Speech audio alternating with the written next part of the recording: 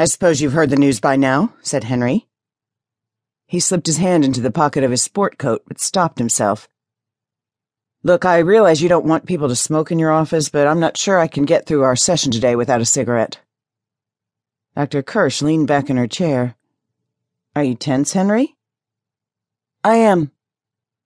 "Go ahead, then. We'll make an exception." She took an ashtray out of her drawer, placed it on the desk, and pushed it toward him. He tapped a cigarette out of the packet and lit up. Drawing the smoke deep into his lungs, he felt instantly centered. One more draw and the calming effect took hold.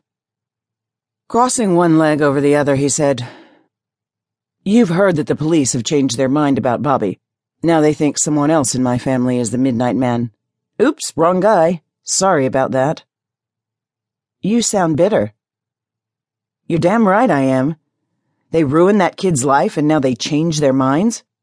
Life isn't a blackboard, Doctor. You don't just get to erase your mistakes and start over." He paused to tap the ash off his cigarette.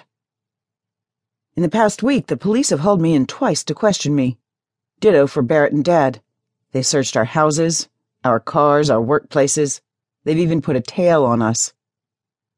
Dr. Kirsch gazed at him intently. "I've been following the case in the news. You know, Henry, when you first came in, you said that you'd lied to the police.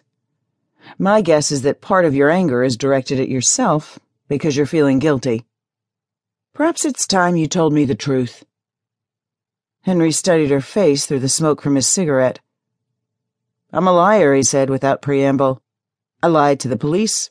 I lied to my mother. I lie all the time. How can you believe anything I say?" "But you haven't lied to me, have you, Henry?" "No. Everything I've told you, subjective as it was, is the truth. It's just, I haven't told you the whole truth. That's just another form of lying." "Then go on with your story.